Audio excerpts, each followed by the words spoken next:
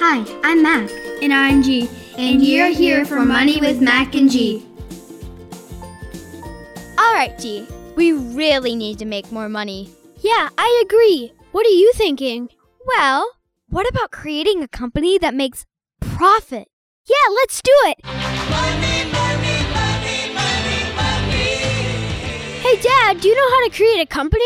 Hey, that's a great question. Starting a company requires some careful planning, but if you put in the time and do a little research, you can get your new company off to a great start. The first thing you need to understand is how supply and demand works. To have a successful company and make a profit, you need to ensure you're offering a product or service that people actually want. First, do you remember the difference between a service and a product? Oh, I know this. A service is when you do something for another person, like cutting the neighbor's lawn. And a product is a physical item you make in order to sell it, like lemonade. That's right. The service or product is what you are supplying to your customer, but just offering a service or product isn't enough. You need to determine if there is any need out there. This is known as demand. Wait, how do we find out if what we want to supply is in demand? Well, sometimes the answer is pretty easy to come by if you think about when and why a product or service is needed. For example, lawn mowing services is a service in demand during the summer when the weather is warm and grass grows quickly. But once the winter hits, it snows. The grass doesn't grow, so there's no demand for lawn mowing. Nailed it. No demand means no sales, which means no profit. Which means no new toys.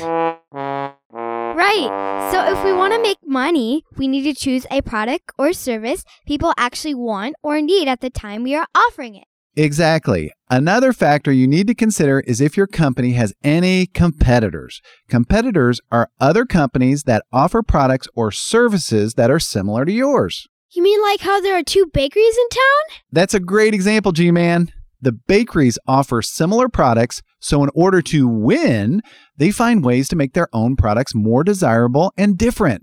Like Mac, you love Busy Bee Bakery because you think their triple chocolate cake is the best ever. Yeah.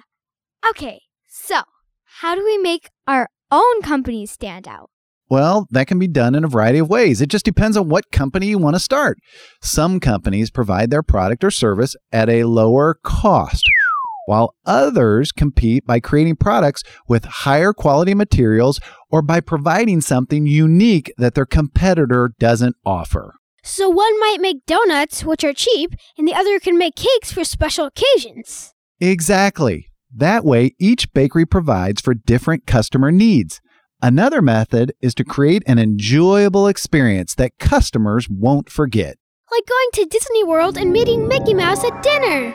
Is food all you think about, G? I'm really hungry. That was scary.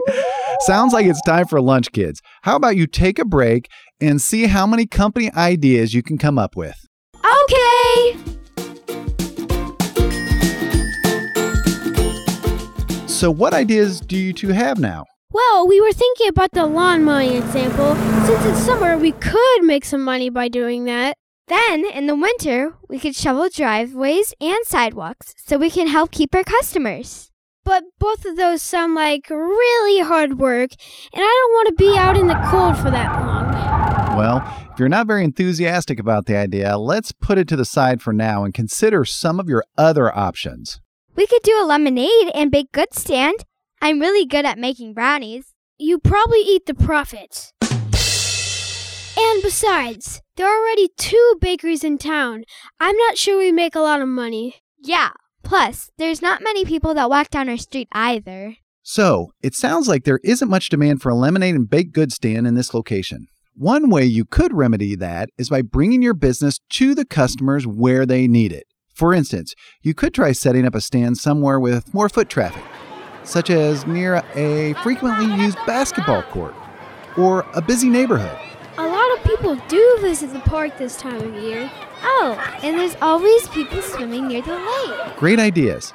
Many people are willing to pay for convenience.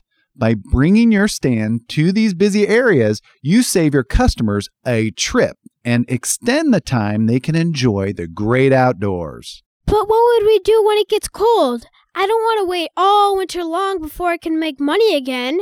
That's true. I'd rather be swimming on hot days anyways, not selling lemonade. Yeah, and I don't really like baking. Sounds like you kids really want to create a company that keeps you busy all year round. Maybe think about what kind of work you already enjoy doing. Well, we're really good at taking care of our dog Oreo. Maybe we could do the same for other people. Yeah, let's start a pet sitting service. Now you're on to something. As we go through starting to think about a business, we can earn money with a job or creating a business. Now, as kids, we can't necessarily get a whole bunch of jobs, be a W-2 at a company, so we're talking about a business. You need to, 1, consider a variety of options and really consider what kind of job best suits you. Interest. Is it work you really enjoy, or will it help you gain skills, knowledge, or experience necessary to work a job you hope to have in the future? Time constraints. Do you have the free time to commit to the type of work you're talking about? What about transportation? That's a requirement. Can you actually get there, travel to and from, and actually make it work for you? Startup costs. Can you afford the startup costs necessary to begin providing services or making the products? And then personal health. Now, some people will go to work and it'll be unhealthy. Why? Level of stress, or you have to sit on your backside all day long. It's not really physically getting you moving, or sometimes it's way too difficult. The second thing, remember that there is no one right way to make your company competitive. The important thing is finding a strategy, also called a plan, that represents your company's best features. Consider what customers value most about your company and how you can make their experiences easier, most cost efficient, or special. And of course, build a relationship with your customers whenever possible. Adding that personal touch goes a long way in helping your customers feel valued. This means more repeat customers and more recommendation. Well, that's it for now. Stay tuned just a minute longer for a preview of next week's episode. Hey, Dad, Grant and I have been talking a lot, and we really want to start a pet sitting service.